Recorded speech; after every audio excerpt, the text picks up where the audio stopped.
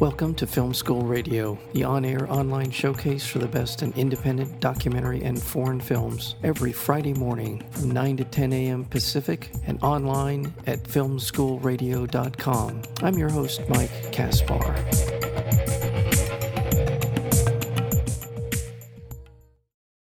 The documentary film Finding Kendrick Johnson is the byproduct of a 4-year investigation into the facts of his case. From the creator of Stranger Fruit, this documentary film sheds new light on one of the most important American stories of our time. Told through the eyes of Johnson's family and close friends, on January 11, 2013, Kendrick Johnson was found dead in his high school gymnasium in a rolled-up gym mat. The state of Georgia ruled his death as an accident, having died from positional asphyxia. The Johnson family investigation found something very different than the state did. They found that he had been killed by non-accidental blunt force trauma. This film is an indictment of many of the institutions and people in this Deep South community, and it doesn't pull any punches. The film, again, is called Finding Kendrick Johnson, and we're joined today by the director of the film, and that would be Jason Pollock. Jason, welcome to Film School Radio. Thank you so much. Thank you. How did you hear about Kendrick Johnson? So I was in Ferguson when everything happened, and I lived there until 2017 with the Brown family while I was making Stranger Fruit. Right. And when I was living there, a lot of the families that had been victimized by our government were traveling to Ferguson during the uprising to support the movement that was growing there. So it was the summer of 2015 when I first met Jackie Johnson. So that was almost 2 years after KJ had passed. I consider this KJ case kind of in the pre-Black Lives Matter era because everything changed after Ferguson. Yes. Cell phones and cops having to wear cameras and everything changed. So just imagine if this had happened after 2015, if every kid in the school had known if they could be recording on their cell phone that day when KJ was found, I think we'd be in a very different situation than we're in right now. If the fact it happened in 13 before Mike Brown is meaningful to me from that perspective.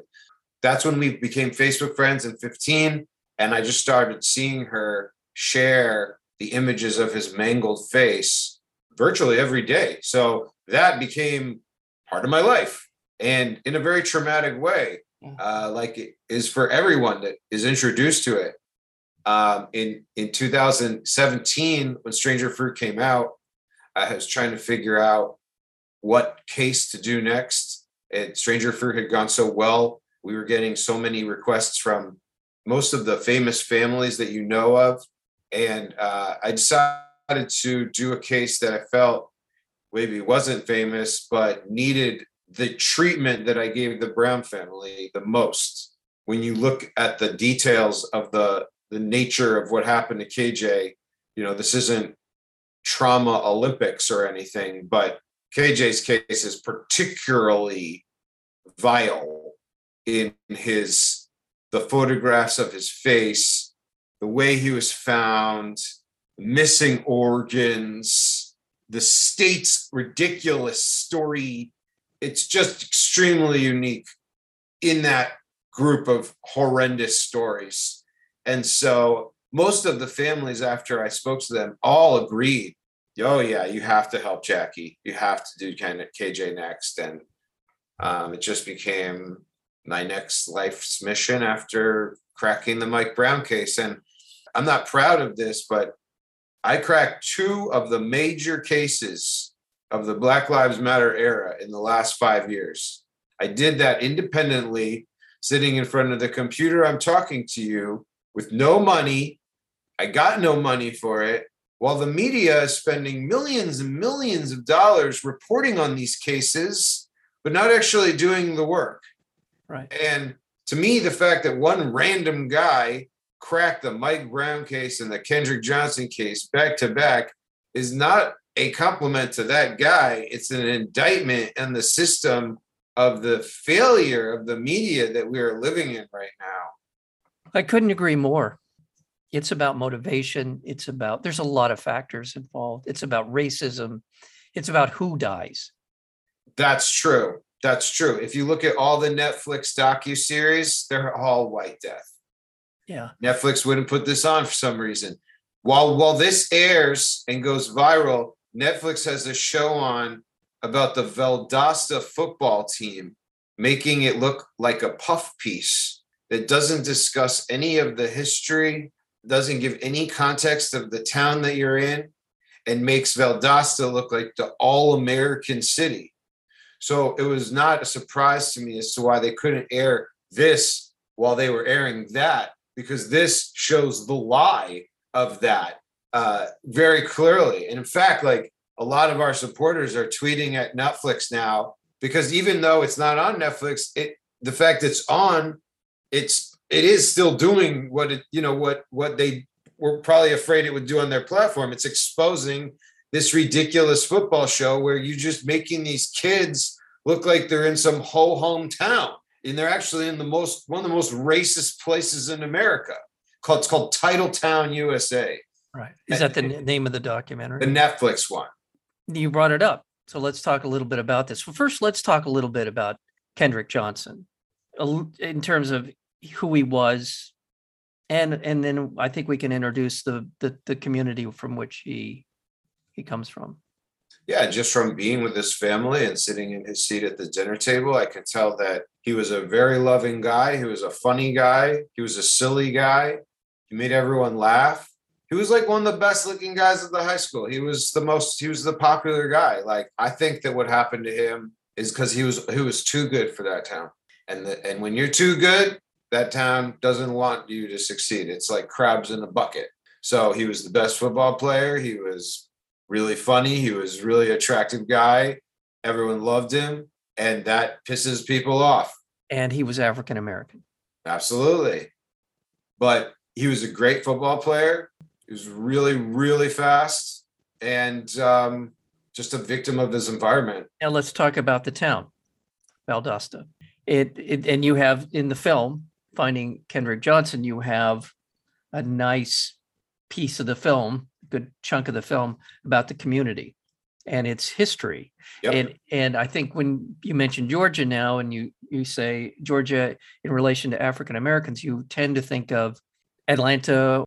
But this is not where Valdosta is. Talk a little bit about where it's located as well. Yeah, so Valdosta is like the Deep South, which is the same in many of the states. So the Deep South of Georgia is like Mississippi, Alabama, very little progression into normal modern society.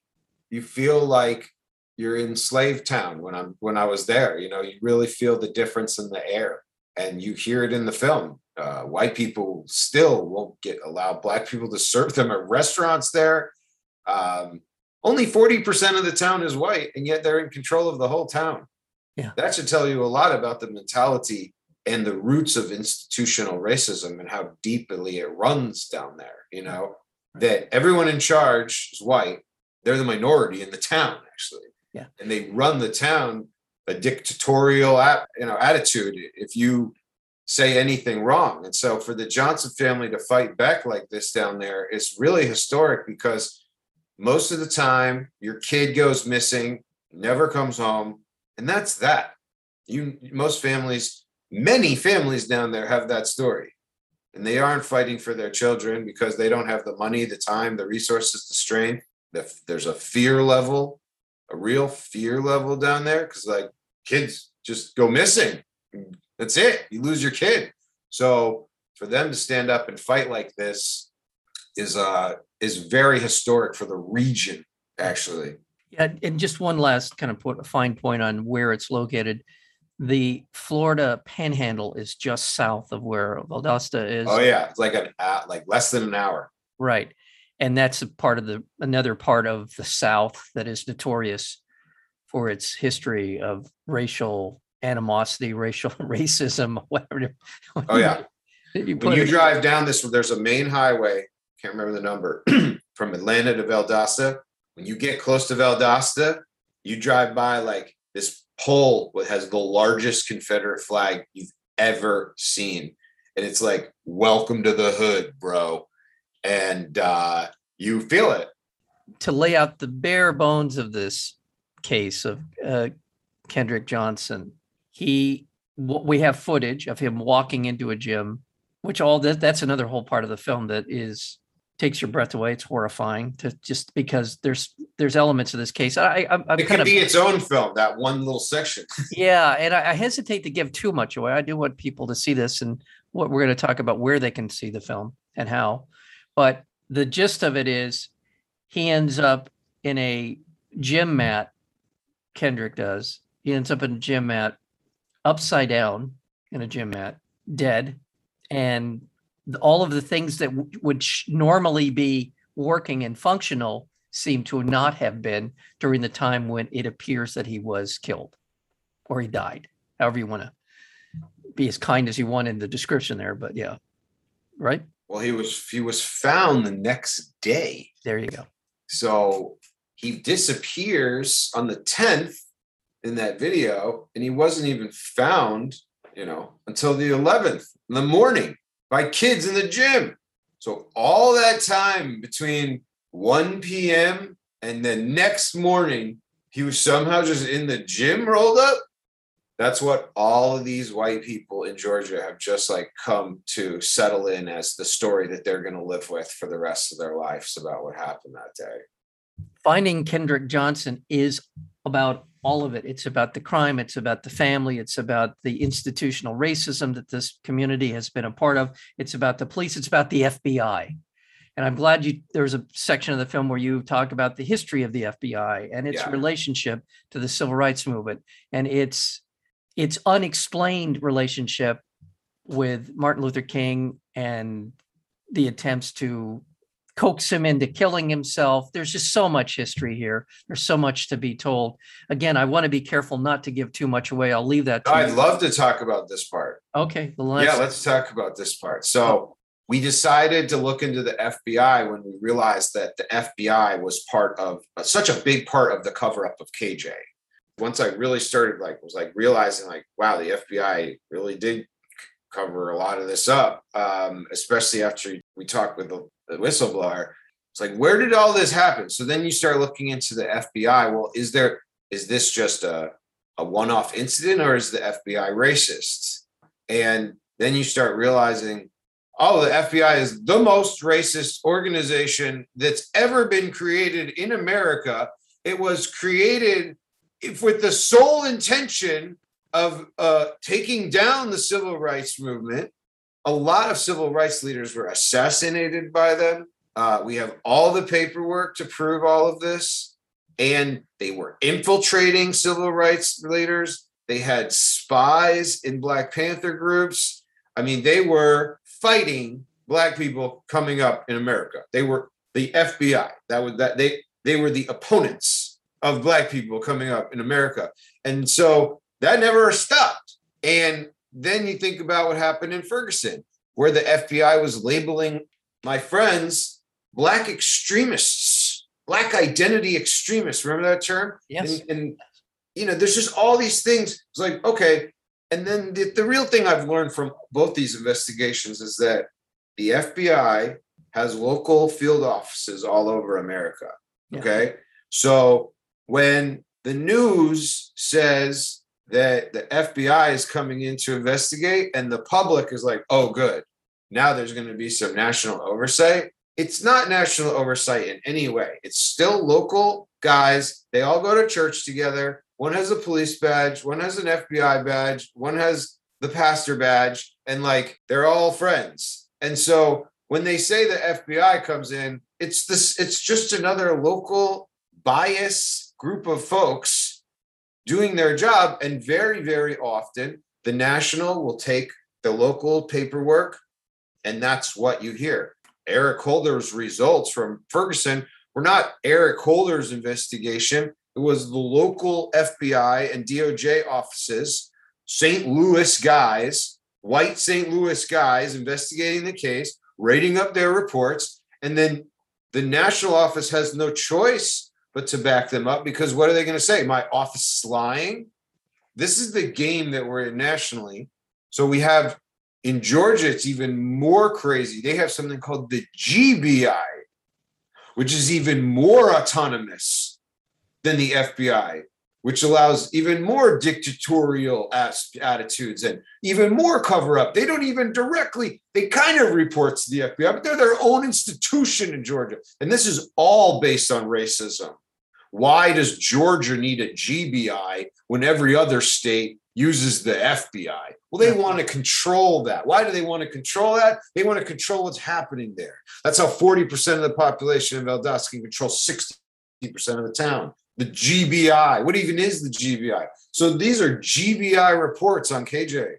I have a suggestion for anyone listening to our conversation as further evidence of what Jason is talking about. Don Porter put together a terrific documentary film many years ago called The Spies of Mississippi. And it was about the civil rights movement and about just exactly what you're talking about.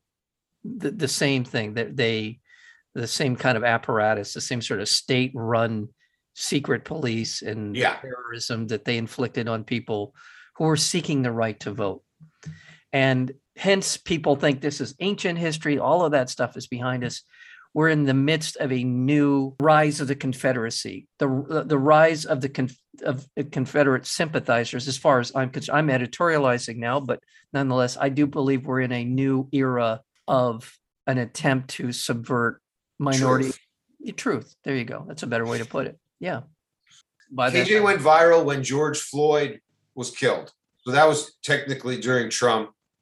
KJ had a huge moment that summer. George Floyd's death was so massive that it shone light on a bunch of cases. So everybody was talking about a lot of things, and KJ's case got a lot of steam like in the summer of 2020. But other than that, my goal was to not hype KJ while I was in production because I was trying to keep the family safe. And everybody wanted me to go public, but I did not. To keep the family safe, to keep my investigation safe, to keep me safe. I didn't need to be Michael Moore and run around down there with a camera making noise and making trouble. I needed to tell the story correctly and get the investigation done in a quiet, easy way for the family so that they could not have the trauma of this famous film director is making a documentary about you and they're at risk for 4 years while the whole town knows this is happening. I was very, very quiet about everything and just did my job. How can people see Finding Kendrick Johnson? It's available streaming everywhere. Amazon Prime, iTunes, Vudu, YouTube, basically anywhere where you can rent documentaries to stream. That is information is on our Instagram, social medias, and then we have some more theatrical runs coming up. Some exciting news coming up soon. I can't talk about, but we'll have some further theatrical runs throughout the rest of the year, and then we'll have a TV premiere too. Okay, great. Well, as far as so you're saying for you, is it Jason Pollock Instagram, or what's the Instagram account? Finding KJ Movie is our Instagram, but Jason Pollock TV is my Instagram, and everything's always there. FindingKendrickJohnson.com is the website. Okay. So if you Google it, we've made it pretty easy for people to find stuff. Okay, and I will have that posted to filmschoolradio.com for people who are listening to the show or picking this up off the website. Or I want to ask you a little bit about the threats or as you express the fears that you have for the family of Kendrick Johnson. Have they have been threatened, or do you know, is it just one of those? Oh yeah. Every time they go to court, they get a brick through their window. Okay. Imagine being down there and everyone knows where you live and you're the only family fighting against the whole system down there for 8 years. And they're so brave. I don't think I could do it. And and the other thing about this case, and seeing the footage and the material in Finding Kendrick Johnson, is there is and it's even mentioned in the film, it's kind of a throwback in the sort of the visuals of this to the Emmett Till case from the 1950s. And for people who don't know what that is, you should look it up online. But it is about a young African-American man who was accused of sexually assaulting a white woman without any evidence. He was dragged out of his home and beaten so badly that his mother opened up the casket where he was buried, where he was about to be buried in, and his face was so disfigured it was hard to tell who it was. And it became kind of a touchstone for a lot of people in the civil rights movement. It opened the door in a lot of ways for people to talk about this and for it to be discussed in terms of our relationship to race in this country. So, and in this, we see pretty horrific pictures of Kendrick, and you can't help but react to it. And then we also have the benefit of a couple of autopsies. After the official autopsy, the family brought in someone else to do a real autopsy on what happened to Kendrick, which is pretty amazing, and not in a good way, but just amazing that somebody was allowed to get away with what they did. Yeah, both autopsies show what happened, and they've been reviewed by many, many different doctors. And it's really basic science what happened to him. It's nothing conspiratorial. And if anybody wanted to do their job down there, that they could have. And if it was their child, if it was the police chief's child with this autopsy results, I'm sure he would have put someone in jail in 24 hours. It's hard to say this without sounding callous, but the national media has spent an awful lot of time talking about the disappearance of this white woman, this young white whose boyfriend has now disappeared, and several hundreds of hours of media time have been taken up with this case. And again, I'm not disparaging the fact of what seems to have happened to her, and it's horrific. But there are so many cases of missing white girls that we know of, and we don't know of Kendrick Johnson. I know. And it's like, what harkens back to me is it's like equal treatment under the law. And that should apply to how the media reports on things as well. Equal treatment. So it's not bad that they reported on the white girl. No, I'm not saying it was. It's that the others deserve equal treatment, right? And so it's like all these Republicans screaming about America and the Constitution, equal treatment under the law. You guys don't believe in that at all, because you want to be special and you want to treat Black people differently. The whole basis of our nation is about equal treatment. They don't believe in America. They believe in a version of America. And I've struggled. Not our Constitution. I've struggled with this because for years and years, I've been hearing exactly what you're talking about, what they say, what these Republicans, the originalists, you hear about them, the discussion of the Constitution, the originalists, what the Constitution means. And it dawned on me fairly recently that, you know what, they're right. And they're right for the wrong reasons, but they're right. When you go back and look at the original Constitution, very racist. It's a racist document. Absolutely. And it was less racist because of the Bill of Rights and amendments to the Constitution.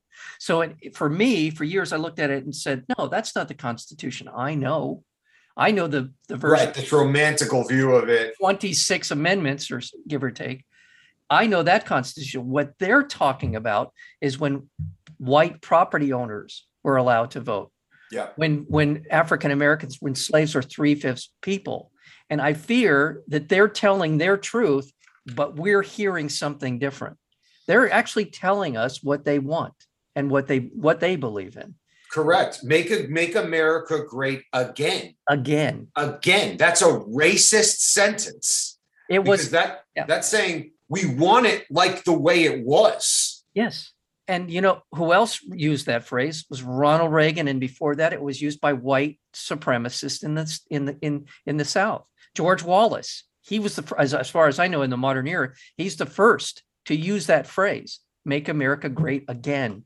I saw some guy with the red hat, the same font, and it said "Game on, asshole." I thought that was the best one I've ever seen. And I think he's right. I think this is what it's come down to. I think we are at this point where, okay, there's a lot more of us than there are of you guys. But all right, well, thank you so much. Jason. I really appreciate it. The film, again, is Finding Kendrick Johnson. As you said, it's available on almost all of the streaming services. Pick one, check it out. iTunes, Amazon Prime, I believe, and others. Okay. And then we'll have other theatricals throughout the year that are going to be announced, and then our TV premiere probably during the holiday season. Well, congratulations on the work. Congratulations to you for bringing attention to this. And my heart goes out to the Johnson family, and I hope they're doing well, and I hope they're safe. Thank you for being here today.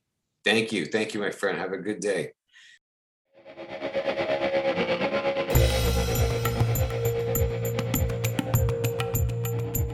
You've been listening to Film School Radio, the on-air online showcase for the best in independent documentary and foreign films. You can find out more about the program at filmschoolradio.com. I'm your host, Mike Kaspar. Thank you for tuning in, and we'll see you next week with another edition of Film School Radio.